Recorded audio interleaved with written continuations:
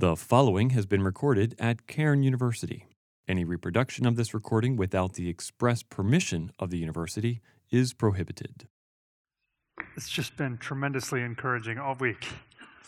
So today, we have a story you've probably never heard before. Actually, I'm sure you have.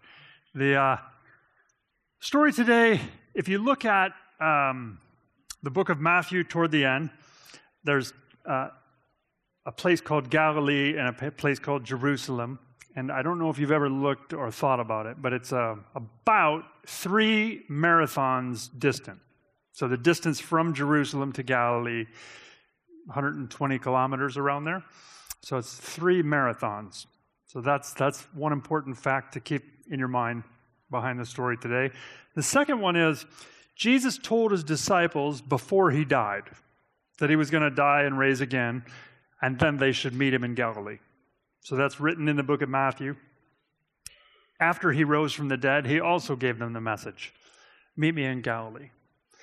So the story we have today is everything that Matthew recorded about that meeting in Galilee. So that's the story today. All right, so the part you're going to memorize now comes after the prayer, of course. Amen. Yeah, Father, here we are in community, lifting up our voices and our eyes to you, believing that your ancient words are true, believing that there's power in the uniting of your word with your spirit, and that you're willing to speak to us here today. Please protect us from looking at these words as if they were academic. Please protect us from looking at this time as if it's a game.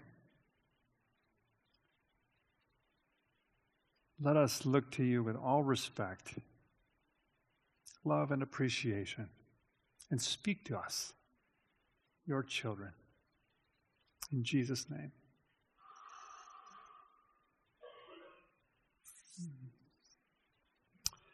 So the story goes like this. There was the 11 disciples proceeded to Galilee, to the mountain which Jesus had appointed. And when they saw Jesus, they worshiped him. But some of them doubted.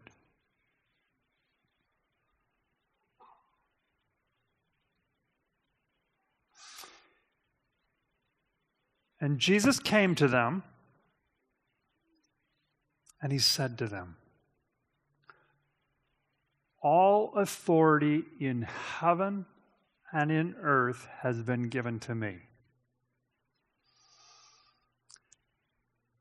Therefore, make disciples of all nations, going, baptizing in the name of the Father, the Son, and the Holy Spirit, and teaching obedience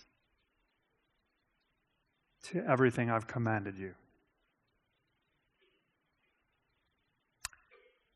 Look, I am with you always, even to the end of this age.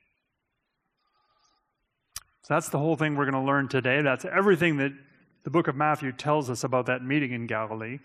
And it starts with the 11 disciples proceeded.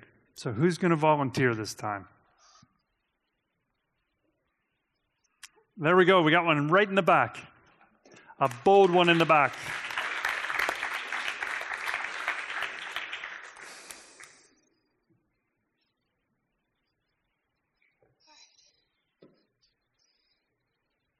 The 11 disciples proceeded to Galilee, to the mountain where Jesus had told them that he would meet them.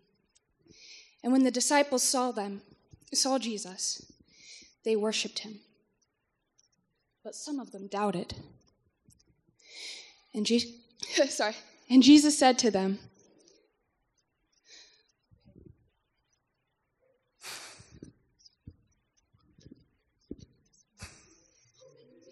I'm sorry, I've been waiting all the week to do this. I've forgotten everything.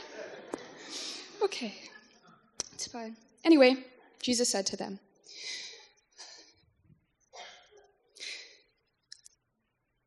wait, help me. What's the first? Oh, yeah. Okay, all authority in heaven and on earth has been given to me. Therefore, go and make disciples of all nations, going to them, baptizing them in the name of the Father, of the Son, and of the Holy Spirit, and teaching them in obedience to everything that I have commanded you. And surely I am with you always, to the very end of the age. Wow.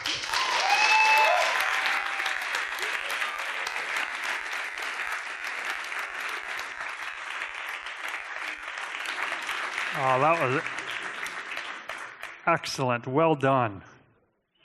Okay, so how many disciples are involved here? There's 11 disciples. And where do they go? They go to Galilee. Where in Galilee? To a mountain. Which mountain?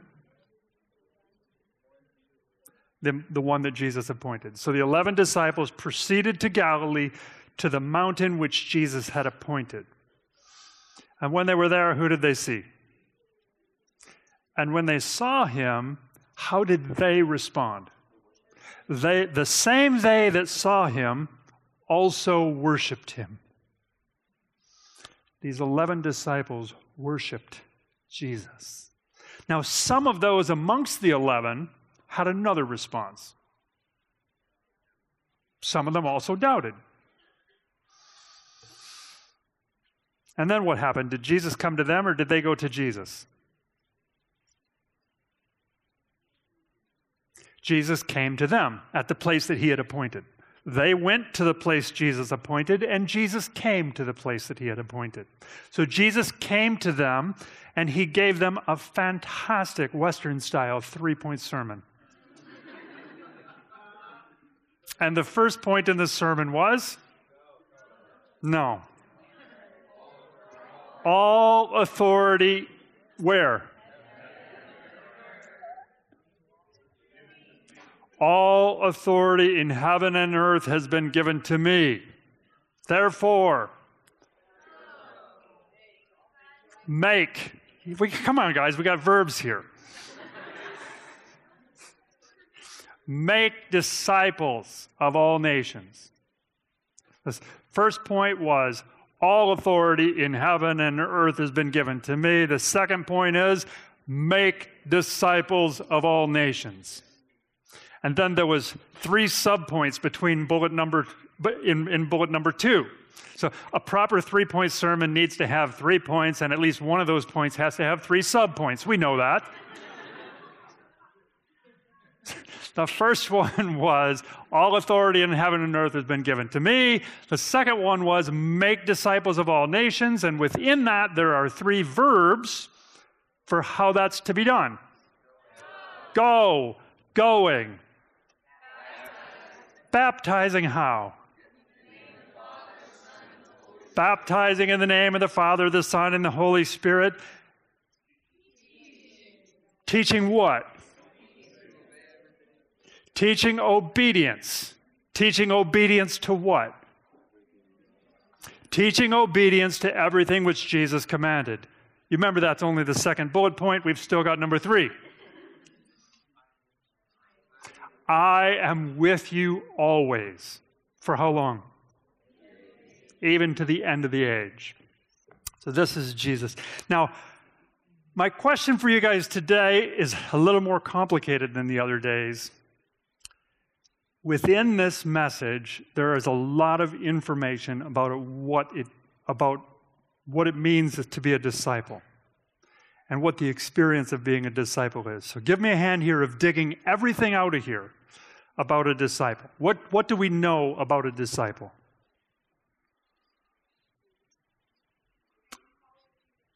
What's that? A follower of Jesus. That's true. So in the story, it starts off with the 11 disciples doing what? proceeding to the place Jesus appointed, right? So what does that look like? Obedience. Jesus told them what to do, and now they're doing it. I like to say that a disciple is one who listens to Jesus, obeys Jesus, and loves Jesus. That's Randy Sperman's working definition of discipleship. A disciple of Jesus is one who listens, obeys, and loves. So in this particular case, these 11 disciples obeyed by going to the place Jesus appointed. What's the next thing they did? They saw him, right? So the disciples obeyed him. The disciples saw him. What's the next thing they did? They worshiped him. So a disciple of Jesus worships him. What's the next thing they did? Some of them. Oh, doubt. Is that okay for a disciple? I don't know if Jesus can use a disciple like that.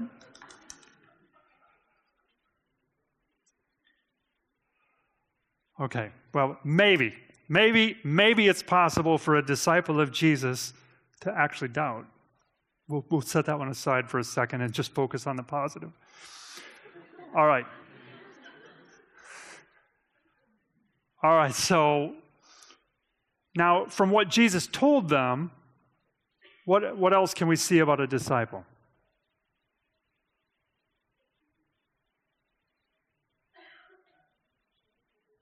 What's that?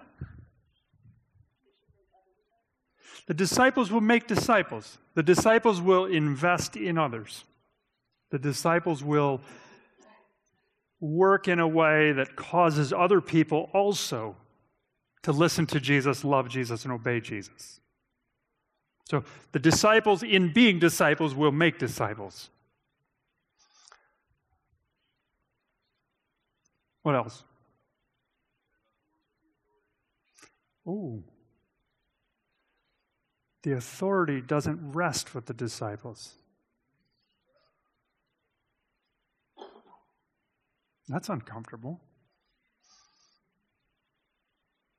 All right, what else can we see about disciples? Disciples worship Jesus.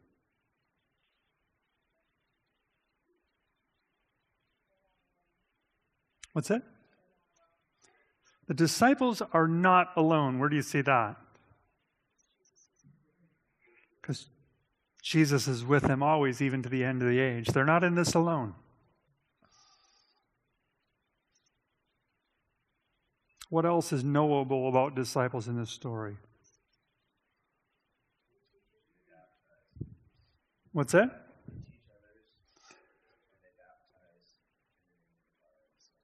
They teach others and they baptize in the name of the Father and the Son and the Holy Spirit. A disciple is one who, what did they teach others?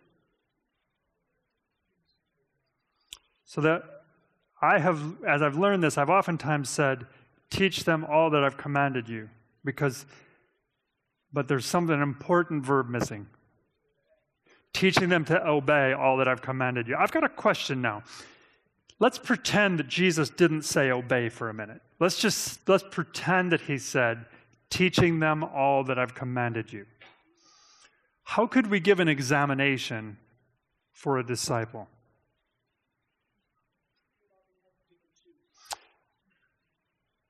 You could pick and choose. It would be head knowledge. So, would it be possible to take a discipleship exam under that paradigm, either in an oral or a written form?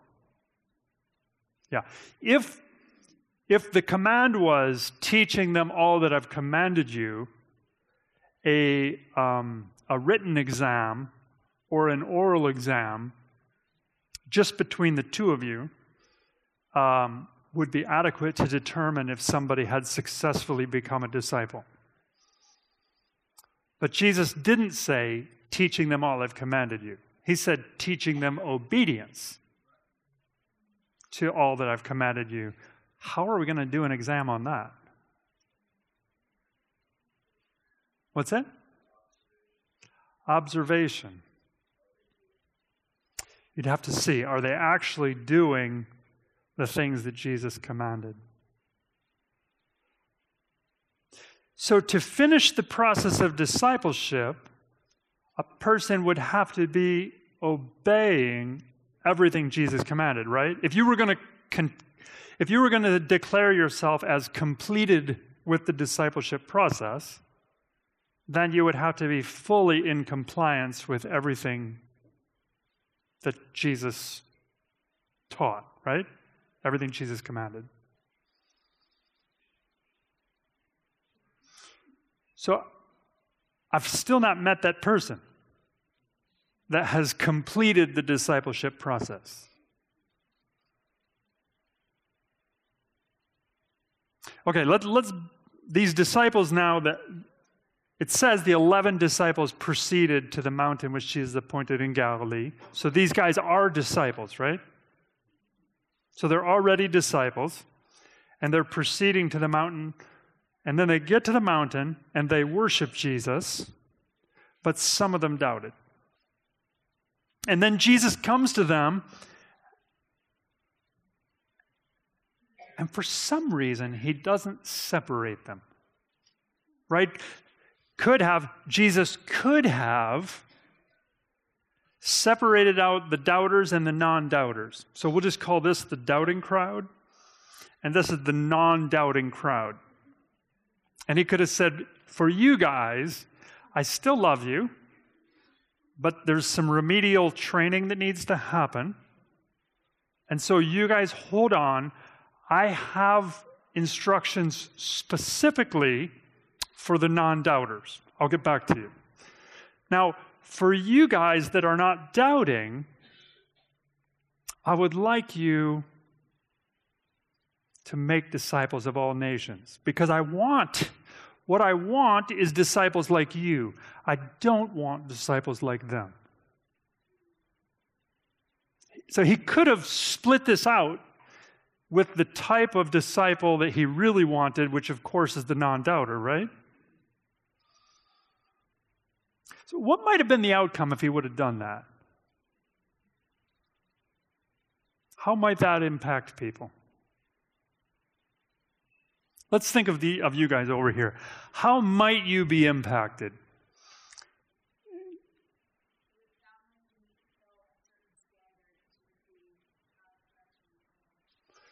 You'd have to have a certain amount of confidence that didn't qualify as doubt before you're allowed to obey. Emotionally, how do you think that would affect this group? I feel rejected. You feel rejected. I'm sorry. I still like you.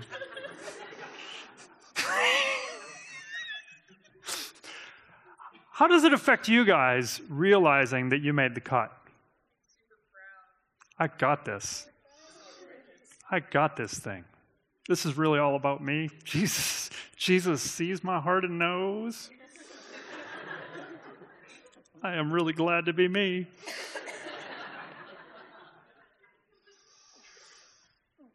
Now, but he didn't do that, right? Now, these guys that are doubting, they actually walked 3 marathons to get to the mountain. I guess they walked. They probably didn't have an airplane or a motorbike. So actually, they have already exhibited some obedience here, right? That Jesus had a precondition. That they couldn't actually get the instructions without obedience. Okay, so now we're all back together. And Jesus is going to send out disciples to make disciples. Now, if he sends out doubting disciples, what kind of disciples is he going to get? What's that? He's just going to get more doubting disciples, isn't he?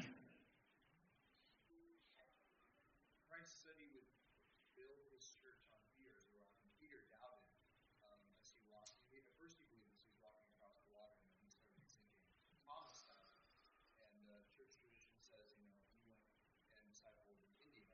Peter was hugely impactful still got me down and building a church. It sounds to me like you're trying to say, it sounds to me like you're trying to say that Jesus knows how to work with doubting disciples. And that maybe, if we were going to compare, let's set two terms against each other that are both in this passage. Let's say obedience and doubt. Which thing are you more in control of? Obedience or disobedience, right? I would say that we are more in control of whether we obey or disobey than we are whether on this particular day we doubt or we don't doubt. And then when it comes to obedience, I love the song that we had today. I can't remember the guy's name that was up here singing, but it was pretty fantastic. That's the one. That cool guy. So, the song we sang was, I command my soul to do what? To praise the Lord, to worship the Lord. There's a sense in which I sat there and I thought about this message. I thought, there are times when I don't like the way God has ordered the universe. I'm just being honest. It happens to me. Where it's like God has decided that the universe is going to be ordered like this, and I imagine to myself, if I was in charge of the universe, I would do things differently. And then I say something like, I command my soul to appreciate the way God has done it, despite the way I'm thinking. That I command my soul in faith to think in an obedient manner instead of just doing what comes natural, which is to doubt the goodness of God. And so I think in a lot of cases, I wonder whether, there are times when I saw my children just doing what comes natural. And it's beautiful in a certain way to watch my children just do beautiful things that come naturally. And then there are other times where I watch my children, they didn't know I was watching, and they're struggling to do right, even though they don't want to. And I have to say, there's another kind of beauty in that. To obey when you're not really feeling it. And I appreciate the fact that in this story, these disciples walk 3 marathons and choose to worship the Lord and still have doubt that needs to be changed. I suspect that if you would have come the next day, it would have been that group doubting.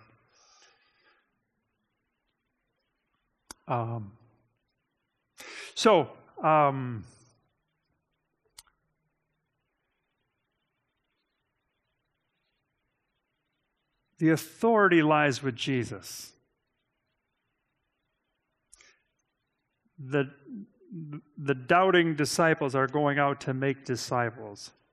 Something feels really incomplete.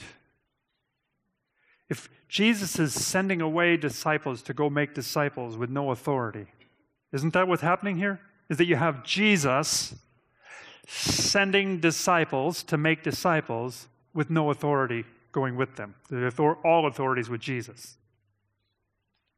And he didn't indicate he was delegating the authority to them for the job.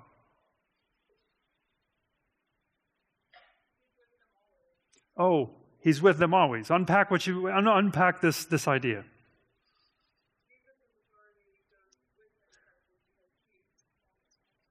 So he's not really sending them away to go do this thing without authority.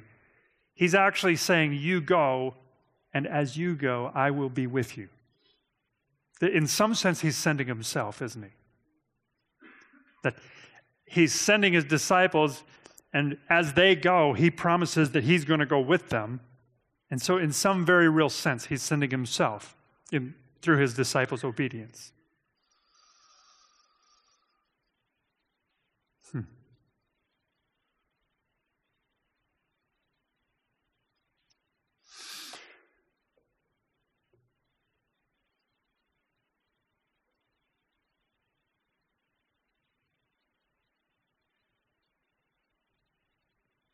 Is there any indication where they were supposed to go?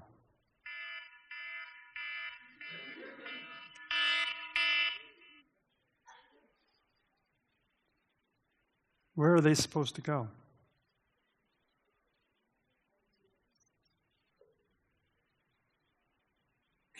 All nations. You see, I believe the church in America needs help reaching America.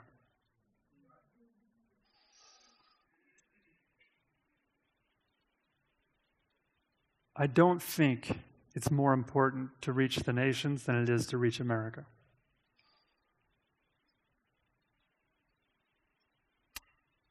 But I do think that Jesus commanded us to make disciples of all nations. And this week, we've been focusing on the world reach. And so, my sense is that probably for each one of us, there is a percentage probability. You got to remember, I'm an engineer. I can't stay away from that. There's a percentage probability somewhere between 0.01% and 99.9% that each of us is being asked by Jesus to move to one of these places where there are no Christians and to live amongst them so that you can learn their language and culture,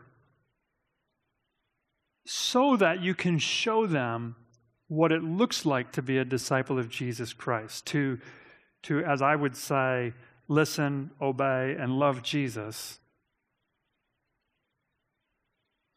And in that process, to make disciples where people are going to live and die without ever hearing. Though there are many of those places in the world still.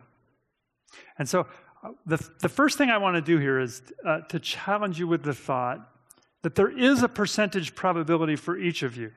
And I'm going to ask you to choose 1 to 99%, rounded off to the nearest number.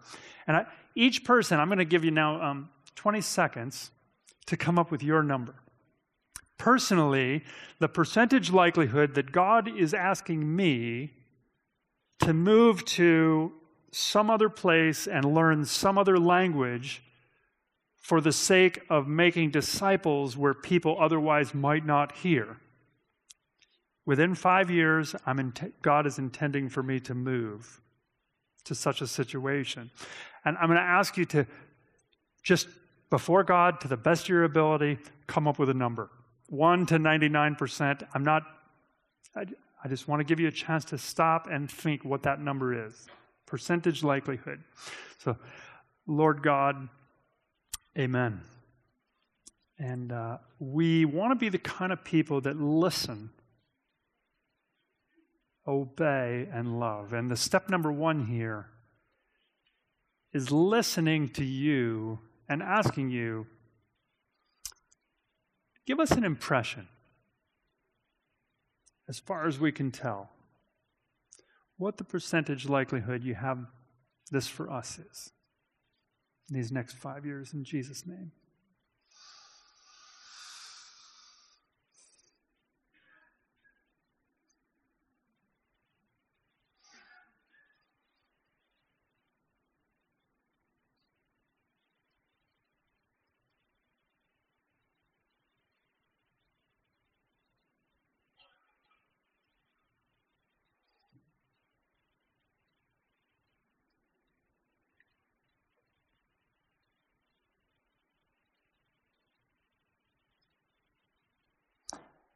All right. Now, I can tell you from personal experience that if you actually go down this path of moving somewhere else to learn another language and culture for the sake of demonstrating being an eyewitness about the goodness of Jesus where he's not known, that the rest of your life is going to be totally different than if you don't do that. So if you do that, it will change you forever.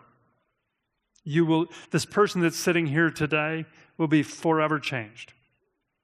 There are things that happen in that process that change your heart. So if you go for 3 years, you will be changed. So if the probability of that is more than 10%, I think it's important that you really think about what is the next step in discerning. And so I've got a suggestion, which is 12 hours, that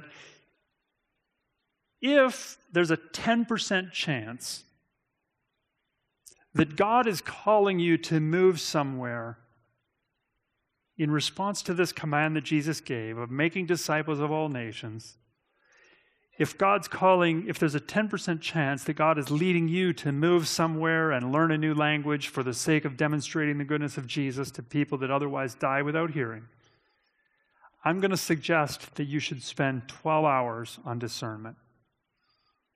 And I'm going to suggest specifically over the next 12 weeks. So 12 hours over the next 12 weeks, and I have a specific assignment I'm going to suggest.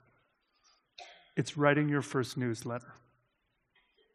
So Robin and I, 3 years before we went, when we sort of had the impression that this is where God's leading, we wrote our first newsletter, and I think we sent it to something like 5 people. And the topic was, perhaps God is guiding us this way. It was 2003. So in writing your newsletter, I'm suggesting it's 1 page and 1 page only. Don't let yourself get overwhelmed. So it's 1 page, and it should be at least half pictures. Good, proper missionary newsletter. And the 3 articles would be 1 from you, giving your impressions about what you know and what you don't know. And don't come out and say, God's calling me to go, unless you're sure. Be honest about your uncertainties. The second one would be covering something about what your pastor had to say when you talk to him about it. Because you guys all should have somebody that you think of like in spiritual authority over you as a pastor or something like that. So go talk to them. So a part of the 12 hours is to talk to that person and tell them, this is where God is sort of leading my heart. This is what I'm thinking. And to record how that conversation went. So that's your second article. And then your third one, I'm suggesting you should talk to a friend and somebody you respect. So talk to 3 people, write a newsletter, and send it out there, being honest about the possibility that God is calling you this way. So here's my thought. If you've got a 10% chance that it's you, I think you should commit 12 hours over the next 12 weeks, and I think you should be bold. So, now, I'm actually going to ask you to stand up. Not everybody, if you're going to spend the 12 hours. So your friends around you are going to see and expect your newsletter. There are mission reps in the room that are liable to ask you a question. But I think there's something in being willing to say, I'm ready to commit to 12 hours of discernment about what God is saying. So now, we're going to pray for you while you're standing if you do. And so, that's just the reality. But if you want to commit to 12 hours worth of discernment, now stand up.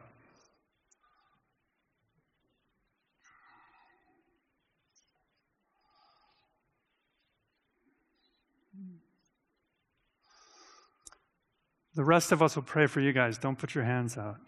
So everyone else that's not standing, let's put our hands out. Amen. Father, we thank you for our bold friends. And in what looks like a responsible obedience, they've decided to commit to spending 12 hours in discernment and to writing their first newsletter. We pray, Father, that you would bless them and give them clarity and the right connections. Father, use this moment in their life to guide them. In the name of Jesus, we pray.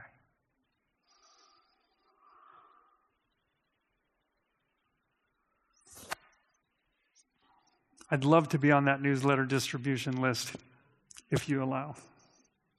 Go in peace.